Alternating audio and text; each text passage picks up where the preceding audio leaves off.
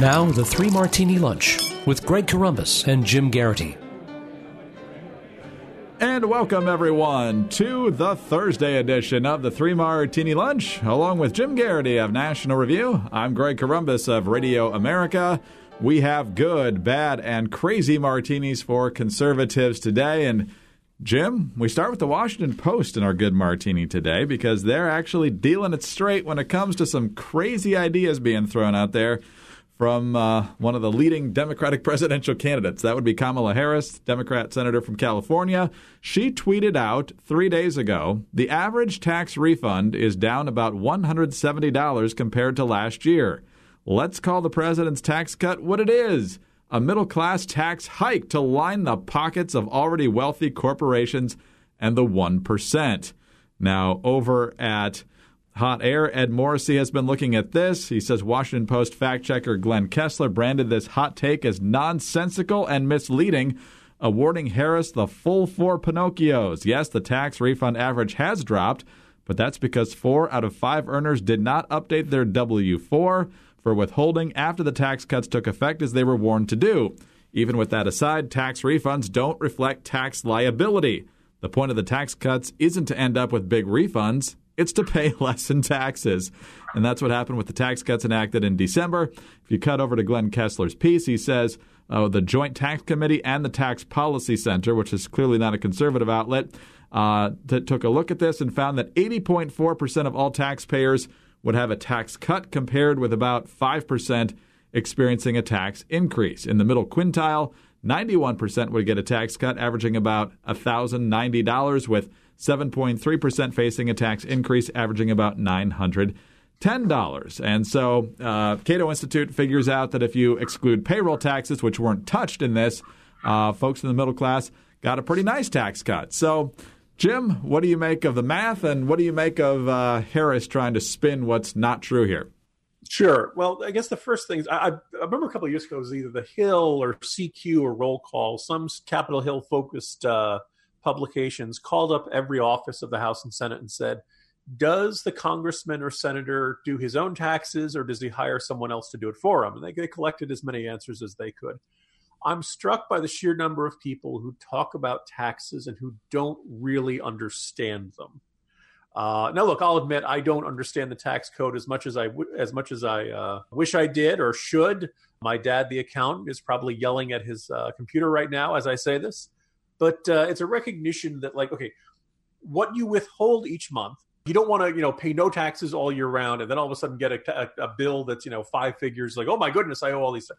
So usually your employer, or if you are self-employed, you end up sending in quarterly checks to the government so you don't owe this big chunk at the end of the year. You have it withheld. And then at the end of the year, they calculate your taxes. Either you do it yourself, maybe you use TurboTax, maybe you have your accountant doing it for you. You put it all together and they say, okay, this is how much we've calculated you owe. Now let's look at how much you paid over the course of the year. And if the amount you paid over the course of the year, well, that's why you get the refund. Yay!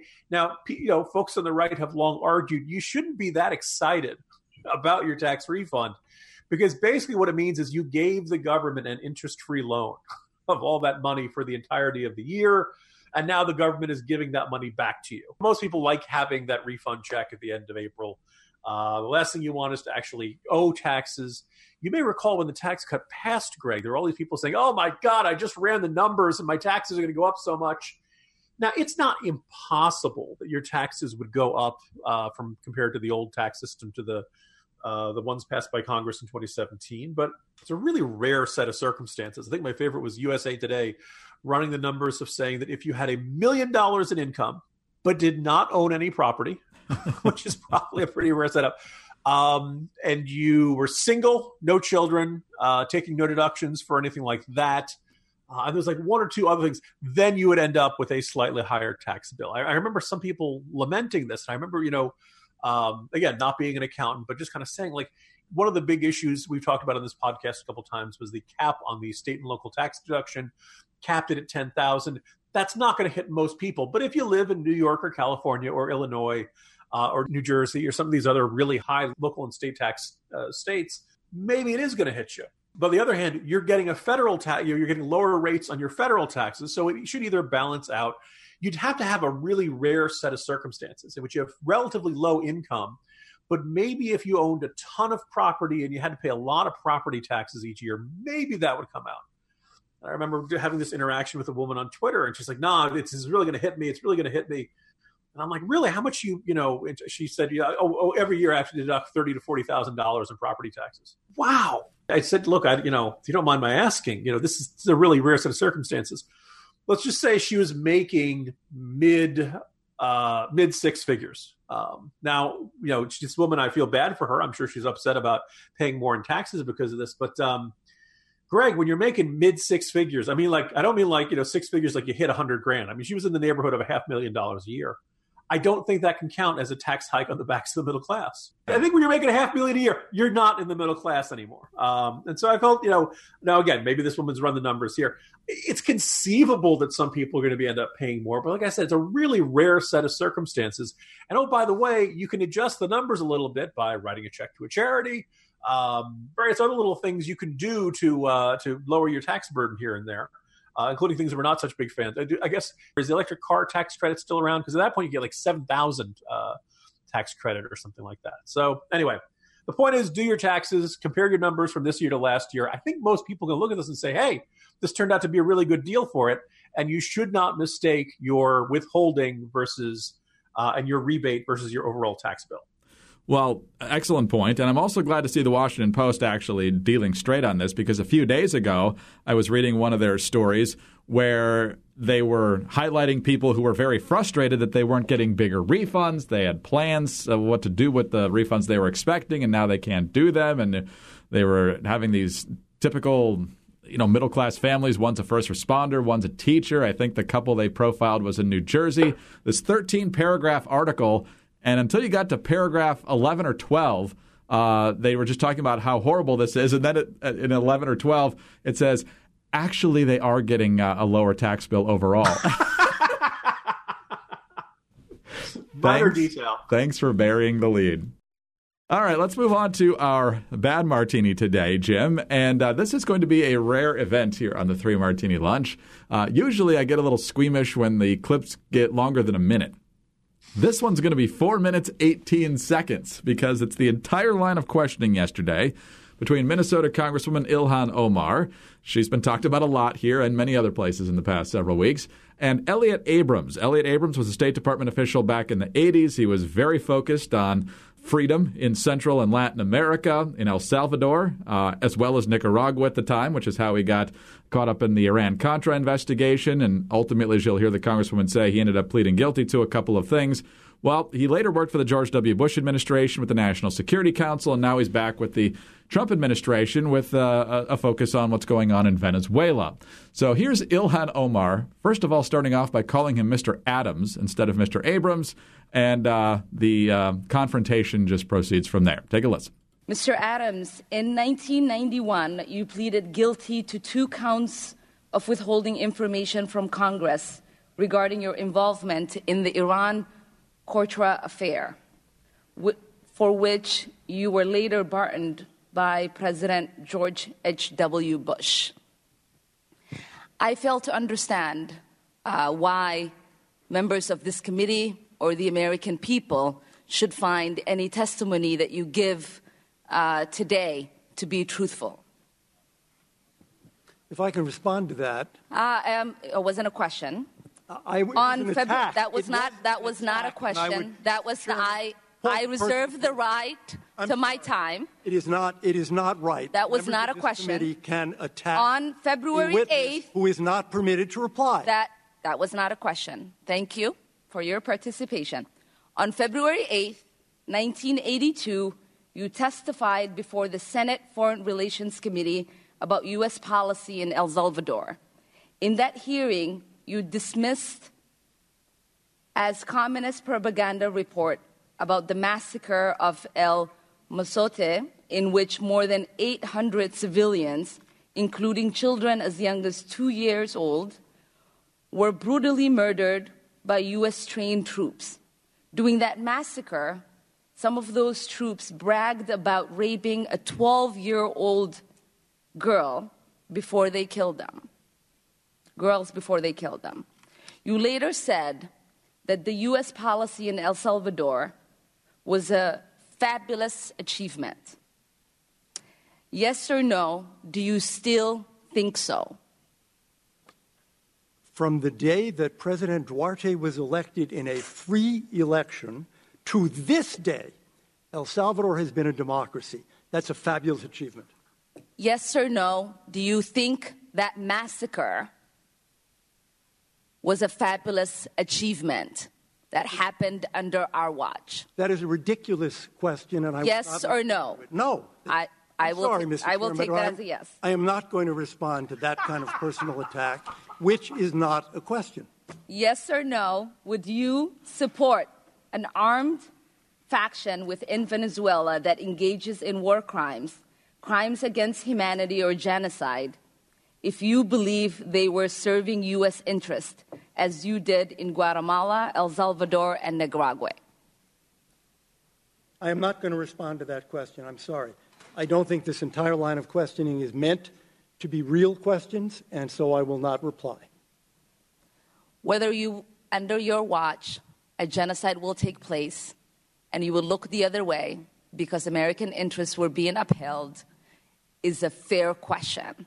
Because the American people want to know that anytime we engage a country, that we think about what our actions could be and how we believe our values are being furthered.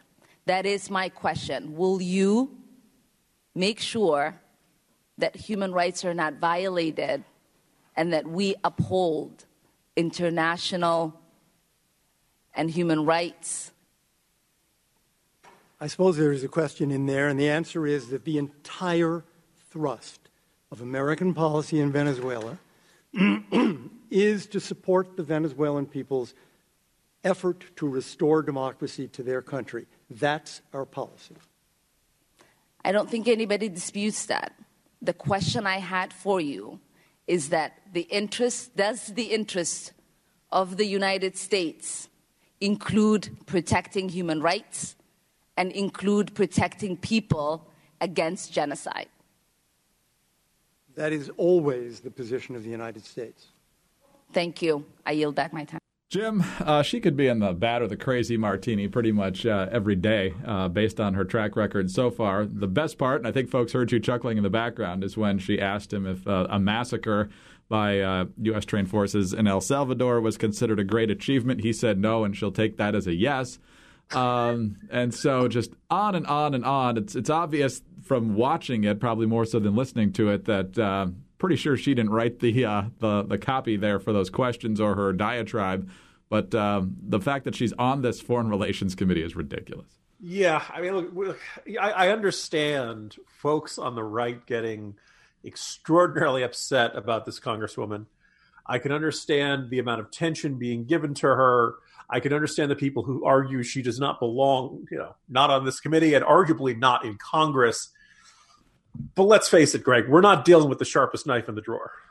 Right? This isn't out of fear, right, of her, wicked wit and encyclopedic knowledge of United States foreign policy. Like, fairly obviously, she's got these questions in front of her, and she knows how to do the high dudgeon routine. I know she's bad, but you can tell, like, she hasn't even done the Cliff's Notes versions of U.S. policy in Central America during the Reagan administration. First of all, if you're fooling yourself into saying, Daniel Ortega was the good guy. No, take a look at his record. But yeah, there's a lot of strong ones. But I guess I'll begin by being the nicest thing I can say, Greg, about the Congresswoman. The fact that she calls him Adams instead of Abrams is probably the strongest argument against her being anti-Semitic. She moved from, but not only did she get his name wrong, she got his name wrong in the less Jewish-sounding name.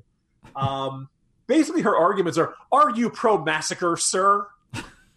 As if he's going to say, yeah. But the second thing, as you point out, like, all of these, not just at one point, like she says, I basically have no reason to believe you because of the Iran-Contra thing. No, she's free to have that opinion. It is something to just berate the witness and then not ask any questions. And when he decides to object, and when he decides to say, well, actually, here, I'm going to tell you, you just called him a liar, and you're going to deny him the opportunity to respond to the accusation. The moment, no, I will take that as a yes. Great, that's right out of Veep. You talk about lines I wish I had written in the weed agency. That is right up there. And basically another of her question basically amounts to, are you pro-war crime? Even if Abrams was pro-war crime, do you think he's going to say so? I mean, this isn't even good demagoguery. This is like bargain basement demagoguery. And also, let's not forget that on the issue of Venezuela, she points to past cases where the U.S., let's face it, the Contras did not have a sterling human rights record. There were no pure good guys in Central America in the 1980s. The question is, did you like the ones that were technically fighting on the side of liberty and democracy and anti-communism? Or did you like the shady guys who are on the side of communism? And those were our bad options there. This congresswoman is on the pro-dictator, pro-ongoing human rights abuses side, and the pro-famine side, right? So, in Venezuela, this is not a hard choice in Venezuela. But if there was some sort of violent insurgency in Venezuela that was committing human rights abuses on a massive scale, yeah, this would be a different decision. We could very much, it's very possible to look at a foreign policy fight and say, you know what, neither one of these guys are good guys. Neither one of these guys are acting in adherence with American values. That's not what's happening here in Venezuela. And I just think it's really fascinating that, of all the regimes you could feel great sympathy towards, I think it says a great deal that she's running to the ramparts to defend the regime in Venezuela. All right, let's move on to our crazy martini now, Jim. And I guess on one level, you got to give Nancy Pelosi a molecule of credit. She's clawed her way back into power after being in the minority for 8 years. And as soon as she gets there, she's got to deal with the wingnuts of this new freshman class. She had to smack down Omar for the anti-Semitism. I think she tried to dismiss Alexandria Ocasio-Cortez as politely as possible by calling it the Green Dream or whatever. And making it clear that she doesn't think this is something the Democrats should be spending a whole lot of political capital on. Over on the Senate side, however, the leader of that chamber is more than happy to talk about the Green New Deal. That would be Republican Senate Majority Leader Mitch McConnell, who says, okay, you people want this so much, let's bring it to a vote, which I think shocked a number of Democrats, including the guy who wrote the Senate bill. That would be Ed Markey of Massachusetts, who is now furious with Mitch McConnell for having a vote on this. 2 tweets from Senator Markey. Don't let Mitch McConnell fool you. This is nothing but an attempt to sabotage the movement we are building. He wants to silence your voice so Republicans don't have to explain why they are climate change deniers. McConnell wants this to be the end. This is just the beginning. This isn't a new Republican trick. By rushing a vote on the Green New Deal resolution, Republicans want to avoid a true national debate and kill our efforts to organize. We're having the first national conversation on climate change in a decade. We can't let Republicans sabotage it, unquote. So, Jim, a lot to potentially unpack in there, but essentially Ed Markey knows he's going to lose, and he's going to lose badly, and so he's trying to buy some time here, which I'm not sure would help him anyway. Yeah, how dare you bring this legislation to the floor? That we're like, wait, I thought that's what you guys wanted him to do. So, typically, we've warned many times on this podcast, Greg, why people should not mess with Cocaine Mitch. This is kind of the classic, strategy. And Democrats, if they're wiser, would kind of think through and say, okay, our base wants things that are not necessarily going to play well when we face the electorate. That basically this is the sort of things that would be tougher to sell in a general election. We're going to need to kind of be a little more modest, be a little more careful, make sure we don't frighten people that we're going to end up taking away something they really like or really care about, i.e. airplanes, meat, 88% of their current electricity. We need to make sure that, our plan doesn't sound like sustenance farming, okay?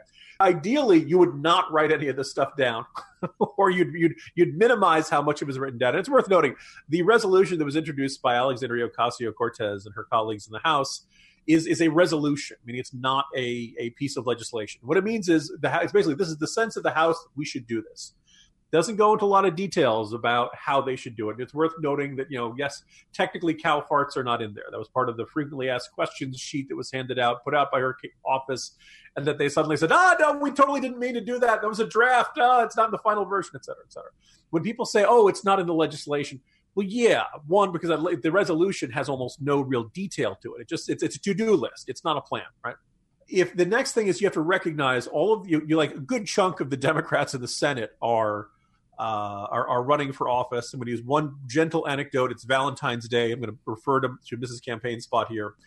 She's like, so how was your day? I'm like, well, let me tell you about Kirsten Gillibrand. She's like, oh, yeah, you told us about her. She's, she stood up for tomato paste, and she's otherwise considered this nice lady. I'm like, no, honey, that's Senator Amy Klobuchar, the senator from Minnesota who's running for president. My wife is a very smart woman. My wife is fairly well attuned to what's going on in politics. She can't keep all the Democratic senators running for president straight, right? So my guess is the average voter is probably going to have these, start mixing these people up. You got a lot of Democrats, and they're all going to try to outbid each other, running further to the left. So if you're Nancy Pelosi, or if you're Chuck Schumer, you don't want your whole caucus voting on this. Let them do that. You want to keep what's going on the presidential campaign trail and what's going on in the Senate as separate as possible, because most of those people running for office who are running for president, the Cory Bookers, the Klobuchars, the Gillibrands, the Kamala Harrises, look, New Jersey, New York, Minnesota, California, if you're an incumbent Democratic senator in most of these states, you're probably going to be fine, right? You can afford to go far to the left. You got to go really far to the left before you start endangering your reelection. And a bunch of these folks just got reelected in the last cycle or two. But for the rest of them, including the ones who are up in 2020, this is not such an easy vote. And all of a sudden, this starts coming into a situation where it's either you irk the base by saying, well, actually, no, I can't sign on to the Green New Deal. Or you do sign on, and all of a sudden the National Republican Senatorial Committee is doing a little dance because now they've got fodder for ads for the rest of the year. Senator so-and-so, who probably flies on private jets a lot, wants to take away your right to get on an airplane, stuff like that. So they walked right into this. It's, Markey's complaint. How dare they? This is a bad faith. Really, no kidding. This is what you do in politics. If your opponent says, I stand for X, you make them vote for X, and you see whether they really mean it. Advocates of the Green New Deal should love this, because actually what it's doing is it's separating the fake supporters, the inauthentic supporters, from the ones who really mean it. And, I think moments like that are clarifying, Greg. Oh, it's fascinating. Yeah, apparently Amy Klobuchar has already said that she's going to vote for it, but she sees it as aspirational and symbolic, even though in the Senate, I don't think that's actually the way it is, but that's the way she's spinning. Aspirational and symbolic, much like her presidential campaign.